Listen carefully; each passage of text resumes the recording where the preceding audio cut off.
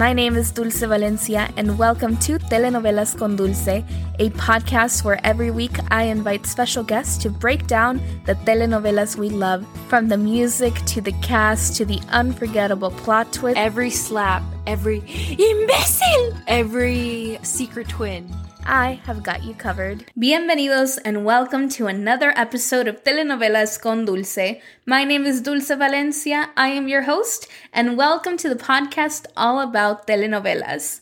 Today we are going to continue our recap of the 1998 classic La Usurpadora, but as always, before I get started, just a few announcements. First, thank you all again so much for listening to this podcast. Listen, I know I say this basically every single week, and I know at this point it's probably a little annoying, but bear with me. So y'all know, I don't know, if y'all have been listening for a while, you know that originally, I would, watch telenovelas with my friends, Kimberly and Aranza, and then they would come on the podcast and we would talk about them and recap them. And this is the first telenovela series that I've done by myself. And so it's, it's a little different. It took some getting used to on my part. But so far, y'all really seem to be enjoying La Usurpadora, and y'all are really tuning in and listening, which either one, probably this is what's happening, you all love La Usurpadora like I do, or two, y'all love this podcast, and that just makes my heart melt, and it makes me so happy. So, so I'm sorry that I sound like a broken record, but just thank you for tuning in week after week. So far, doing La Usurpadora, this is the most listens I've ever gotten, and this past month of October is my most listened to month, which, is exciting for me because I've been doing this podcast now for 8 months, going on 9. That's a pregnancy. That's a long time. So yes, shout out to you all, and thank you all so much for sticking along for the ride. Second announcement, I still haven't decided on a new telenovela, so still send me your suggestions. I have no idea which telenovela I'm gonna do. I have no idea. So if you haven't sent your suggestions, you still have time to send them to me before I decide, and at this point, I'm honestly probably gonna put all the suggestions in a little box or something and then just pick one out, and that's how we're gonna decide. So send me your suggestions. And then my second announcement is that I forgot what my announcement was. JK. Oh, not an announcement. It's just a fun thing that I got tagged in on TikTok by Chica Bonita. Shout out to her. If you're still listening, thank you. You're one of my first day listeners. So shout out to you. But Chica Bonita tagged me on TikTok, and it was this video of a Norwegian death metal band that is named Fernando Colunga. It's named after Fernando Colunga, our beloved Carlos Daniel Bracho, and they actually have songs about him and his career, and one of the songs is about La Usurpadora.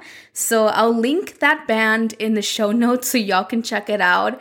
It's just phenomenal. It's so amazing. Thank you for tagging me in that video. It was just so fun to see. And y'all know that I love Fernando Colunga. I too, if I wanted to start a death metal Norwegian band, I too would name it after him. But I love it. And one fun fact that I don't know if it's still true, but there was a fact that said that every 3 seconds or something like that, there was one television around the world that had Fernando Colunga in it, just because he's had so many telenovelas that have been so popular. So yeah, what a king. We love him. Anyway, with that, we're just gonna get started on our recap of La Usurpadora. And for this episode, we're gonna be covering episodes 71 through 78. So let's get started. Okay, so first of all, one thing I realized watching these episodes is that I wish that y'all could watch it with me and we could all watch it together just so that we can process things. Because when I'm recapping and doing these recaps, I kind of forget some of the smaller moments that made me laugh. So these are just a few that I actually wrote down before I get into the actual recap. And one is, does anyone at the office ever work? 2, Willie would be really funny if he wasn't evil. And 3, Paola just has the best wardrobe. And as I do the recap, I'll mention why I had these thoughts watching them. But moving forward, I'm going to try to jot down thoughts I had while watching La Usurpadora, because there are some scenes that are so ridiculous and so fun, especially any scene involving Paola Bracho. Oh, that woman, that character, my hat's off to her. I just adore her as a villain. So now actually on to the real recap. We kick off episode 71 where we left off with Paulina and Paola embracing, Paulina being a good sister and being like, don't worry, hermana, I'm gonna take care of everything and you don't have to blame yourself. And y'all, Paola's just messing with her and playing with her. She's not even sick to begin with. And she's just using this whole act to, 1, make sure that Paulina takes the fall and takes the blame and she's the one that ends up in prison. And 2, so that she gets back in good graces with the Bracho family and she's able to go back to the mansion. And one thing that she says is she's like, if my sister doesn't end up going to jail, she's going to end up being my servant. This woman has no love, no care for Paulina. Meanwhile, Paulina is just sacrificing everything to make sure that Paola isn't going to get into any kind of trouble. So, as we all know, Paulina's trial is fast approaching. But before that happens, Paulina becomes a millionaire and a homeowner. Shout out to her. So if y'all remember Douglas Maldonado, our millionaire that Paola had run off with, he returns and he decides to give Paulina the $2 million loan that he loaned her for the Fábrica Bracho. So this, 1, not only makes Paulina a millionaire, but 2, it also makes her the majority shareholder of the Fábrica Bracho. So now she owns them, which is so fun and I love it. And I love that Paulina doesn't turn down the money and she accepts it. And also with this money, he also leaves her the house in Cuernavaca, which is this beautiful mansion estate that he owns. So our girl Paulina is now a millionaire, which is what she deserves. But she's still obviously our Santa Paulina. And so I mentioned last episode how there were all these problems around the prison and Paulina was taking it upon herself to fix everything. So she decides to use some of that money to start buying medicine and she uses it to not help herself. She's just doing anything that she can that she wasn't able to do before because she didn't have money, and now she's using that money for the greater good. So this is amazing. But it also means that Carlos Daniel is being a little bitch, and I'll get to him later. But first, okay, so the way I'm gonna recap this, because there's so much stuff that happens. Paulina's a millionaire, and her trial is fast approaching, and there's gonna be all these twists and turns in the days leading up to the trial. But before I cover the trial, I'm going to break it down by talking about the characters and what's happening in their arcs before I really cover the meat of everything that's happening leading up to the trial. So first, we have our toxicos, the toxic Willie and Estefania. So, despite Estefania having a non-existent baby bump, she suddenly goes into labor. This is some of the beef I have with telenovelas. So for the longest time growing up, and I know this is my fault as a child, but I was a child, so, I forgive my child self. But watching telenovelas, they never had bumps. They barely had anything. So I really thought that pregnant women, they didn't have bumps. That they weren't really a thing until I was 5 and 6 and I started to actually see pregnant women and realize that telenovelas were just not truthful. And so Estefania starts to go into labor, and y'all, she really has no bump at all. But before she goes into labor, she confronts Viviana and her madrina, and there's all this disgusto that happens where Estefania confronts them and is like, how much money do you want? How much money so that you leave me and my husband alone? Even though Willie is the one at fault here, really. And everyone from La Vecindad, they have a Teresa moment, a Ruby moment, and they kick Estefania out of the Vecindad and are like, get out of here, we don't want to see you. And so Estefania leaves and she's all agitated, which leads her to have her labor. But no one talks about it being a premature labor, so I assume that things were, at its course and she was due for labor at any moment. But before she does, Willie runs away. Like, he literally just leaves, packs his stuff up, and is like, I'm out because Viviana's neighbors are after me and they want to see me dead, so I'm gonna go. And he abandons Estefania as she goes into labor, which is so fucked up. But Estefania finally grows a spine and she finally decides to change, and her baby is born. She has a beautiful baby boy, and everyone makes comments about how he's so white and he has blue eyes, which really bugged me because, again, colorism in Latin America, and of course they're gonna value this white baby over, if he had been brown. But anyway, colorism aside, everyone is like, wow, he's so beautiful. He's such a healthy baby boy. What are you going to name him, Estefania? And Estefania is over the moon. She's like, I have a son. I have something to live for now. Which brings me to another problem, which is, women not having a life if they don't have husbands or children. Which, now Estefania, all of a sudden, she's like, I have a purpose in this world. Which, girl, no, you've been having a purpose. Like, you don't need to become a mother to have a purpose. And this isn't me shitting on mothers or anything. Obviously, mothers are amazing and they're like superheroes. But the way that telenovela frames it, it's that Estefania now has worth because she is a mother. And before she was a mother, it was like Estefania now has worth and value because she's choosing to be a good wife to Willie. And so those ideals kind of bugged me. Not kind of, they really bugged me. And there's like this machista moment that happens between Estefania, Patricia, and Rodrigo. And I haven't really talked about Patricia and Rodrigo, but for the most part, I really love them. Like, they're like a really stable and solid marriage, and they, get along. And when there's problems, yeah, sometimes Rodrigo is a little machista, but for the most part, they tend to talk through their problems and work it out together. So I really like them.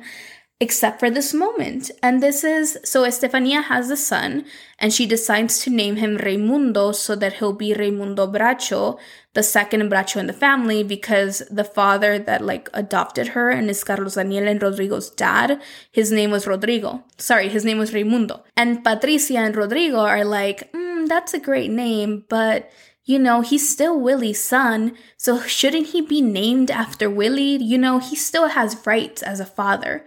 And it's like, he literally abandoned him the day of his birth. And you still are like, this man, this toxic man has power or claim over him? Like, no. But thankfully, Estefania is like, nope. And she's not having any of that BS. And she's like, no, he is my son and I'm going to name him. And, Willie can come back or he can't, or he might not. And I don't care because this is my son. And so she's really standing up for herself. And meanwhile, Willie's, all he cares about is money. And when he runs out, he tries to come back, but it's not really working out. But basically, in summary, Estefania is finally standing up for herself. I don't like that it came because she suddenly gained worth by being a mother, but I still like this moment of character development in her. And Willie is being a little bitch. So that's them. Moving on to Veronica and Leandro. So this ties back to the Estefania and Willie storyline because I don't know if y'all remember, but Leandro was originally going to marry Viviana. Viviana is that young girl that Willie started seducing and cheated on Estefania with. Also, it's revealed that Viviana is underage, so a lot of red flags here. So when Viviana started cheating on Leandro with Willie, Leandro broke up with her and he started dating Veronica, who was Carlos Daniel's assistant, and she's this really beautiful woman played by played by Adriana Fonseca, and she's really lovely, and she's really like Paulina. At first, she was giving me I didn't know if I could trust her vibes, but she's really like a good human being and very selfless and very much like Paulina, and she defends Paulina all the time. But her and Leandro started going out and they were going to get married. But then when everything happens with Willie and Viviana, Leandro starts to really defend Viviana, which bugs everyone around him because they're like, she also was like part of this and she was like inciting him and she was flirting with him, which now knowing that she was underage, I'm like, that should not matter. Like, Willie is a grown-ass adult, but for the purposes of the telenovela, I guess that doesn't matter. But Leandro was really defending Viviana, and that's when Veronica realizes that Leandro is still very much in love with Viviana, and because she's super selfish, or no, not selfish, because she's super selfless, she decides to let him go. And is like, you don't love me. That's fine. I'm not going to be the one that stands in the way of you and the person you love. And so she breaks up with him. And Leandro gets back together with Viviana, who now is like, oh, I always loved you. Da, da, da, da. Which, yes, Viviana is a victim, but I still don't like her. But her and Leandro get back together and they make plans that they're going to get married. And once they get married, they're going to leave the city and go to the countryside and, start a family there. Oh, and it's also revealed that Viviana is not pregnant. So she is spared from the fate of having Willie's son. So that's on Veronica, Leandro, and Viviana. Moving on to our beloved Douglas Maldonado. So as mentioned earlier, he has left Paulina a bunch of money and a house, effectively making her a millionaire, but it doesn't stop there. So Douglas Maldonado decides that he's going to leave the country forever and never come back, and he's going to leave with his employee Braulio and everything. But before he leaves, he decides to write a letter to Paulina telling her everything he did with Paola and tells her, you need to use this letter as evidence so that you can be set free. But of course, Paulina isn't going to do that, and she's going to be like, oh no one can find this letter. So I forget if she actually crumbles it or if she rips it apart, but basically she's not going to use this letter, even though Douglas Maldonado has now gifted her what she needs to get her liberty back, and she decides not to, and our Douglas Maldonado leaves to never be seen again. Actually, I don't know if he's never going to come back, but they kind of gave him like a send-off. He had his little theme music playing as he boarded his plane and left forever. So shout out to him. He was a good character. I really liked him. And I also really liked that he respected Paulina enough to like not pursue her in the end and was just like, you know what? I'm just going to make her a millionaire, pay her back for like basically encouraging me to live my best life, and we're gonna leave it at that.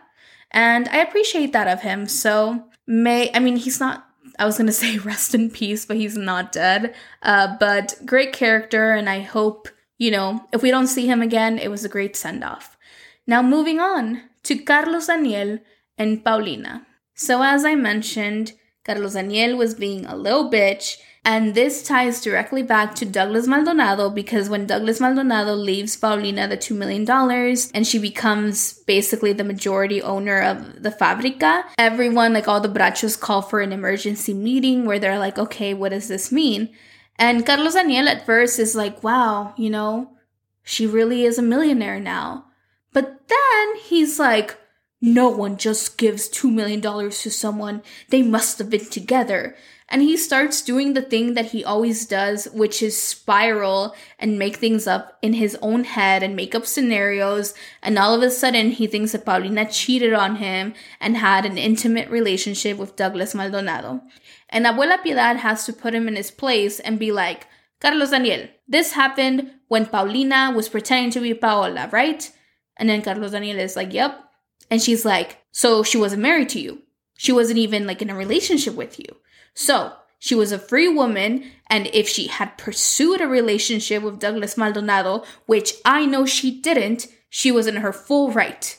And Carlos Daniel kind of just has to shut up and be, and like swallow his pride.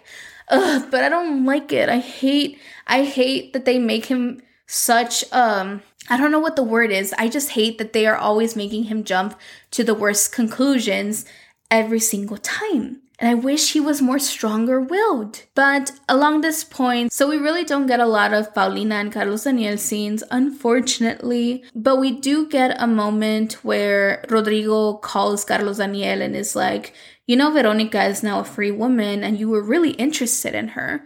And Carlos Daniel just, he like visualizes, and in his like mind, he only sees Paulina, and he's like, no, Rodrigo, like there's no way, there's no woman for me besides Paulina. So at least he's standing firm on his, you know, I only love Paulina train. But who knows with Carlos Daniel how long that's gonna last. So yeah, so while we don't get scenes between Carlos Daniel and Paulina alone, we do get scenes between Carlos Daniel, Paulina, and Paola, which are so juicy because Paola is just using them to manipulate each other. And there's a moment where Carlos Daniel walks in and it's Paola and Paulina, and then Paola is just like, look at her. Doesn't she look so ugly without her makeup on? And I was just laughing because Paola is so mean to her sister and she's so brutal. And Carlos Daniel does this whole little soliloquy where he's like, she's like a beautiful wall. He literally compares her to a wall and is like, but she's, you know, she's this wall that doesn't need paint, and even without paint, it's beautiful. And Paola's just like, okay, idiot. And then there's another scene where Carlos Daniel calls Paulina an angel, and then Paola is like, I never liked angels. They're always so cunning, and they know way more than they lead you on. And then she's like, that's why I'm like the demonio. And basically she like compares Paulina and she's like, yeah, she may be an angel, but I don't like angels and I'd much rather be a devil. Which I've mentioned that this telenovela has like very much like 90s feel in terms of like Catholicism and Mexican Catholicism. But there's always all these parallels where the good people are always quoting the Bible and always being like, God first, God this. And the fact that they call Paulina an angel, like, you know, we're obviously we're supposed to align with Paulina, and Paola is supposed to represent the devil. But Paola is so fun that I can't hate her and I can't not like her. And it's not like I'm not like, oh, she's a great person. Not at all. She's horrible and she's manipulative and she's evil and conniving. But she's also so fun. And so for that, I can't hate her. But yeah, so again, we don't get a lot of Carlos Daniel and Paulina scenes. We just know that Carlos Daniel still very much loves her, but he's also being a little bitch and not believing in her. And now moving on to Paola and Paulina. As I mentioned a couple of weeks ago, or maybe a week ago, I was really looking forward to Paola and Paulina reuniting because I knew that this is when we were going to get the best scenes. And yes, the CGI is horrible, and there are moments where I could definitely tell that they were putting two scenes together to make it seem like Paola and Paulina were in the same room. So it's horrible, but you know, it was the 90s. But we get some of the best scenes out of these. Like, Paulina is like at first, you know, really trying with Paola. But then there's a moment where she realizes that Paola has not changed at all and that she's still evil. And Paola slowly, you know, gets better, quote unquote. Really, she's, you know, obviously she's healthy. She's just pretending. So soon enough, she starts talking fully, and then she starts threatening Paulina. And she's like, you're going to help me get back in the Bracho home, or I'm going to testify against you. Or I'm going to do this, or I'm going to make sure you rot in jail. So she's attacking her left and right. And poor Paulina is still going with it. And she's still like being there for her sister. And she's still like, I'm not going to do anything that hurts you. When will you understand? And Paola is just like, I don't like you. And there's one moment where she calls Paulina at the prison, and Paulina's like all worried because the days leading up to this call, Paola has only called her when she's like super sick or pretending to be super sick. So Paulina's worried, answers the phone, and then Paola's like, I just wanted to call you to tell you to never come back here again, that I don't want to see you, and that I'm your enemy. And just the way she says it and the boldness of Paola to just be straight up and be like, I am your enemy. And then Paulina goes because she's not going to take that. And she's like, I'm still your sister. So she rolls up to the hospital, and Paola is just like, what the hell are you doing here? I told you, I'm your enemy. You need to leave. You need to leave. So fun. All these scenes, especially once Paulina realizes that Paola is evil and Paola's done hiding and she's like, yeah, I'm evil and I hate you and I'm going to use you and I don't care about you. Those are the most fun scenes. So we get a lot of that. And all of Paola's threats are basically along the lines of, one, either you're going to get me all the money I want from the Brachos so that I can leave and travel the world, or you're going to make sure the Brachos take me back.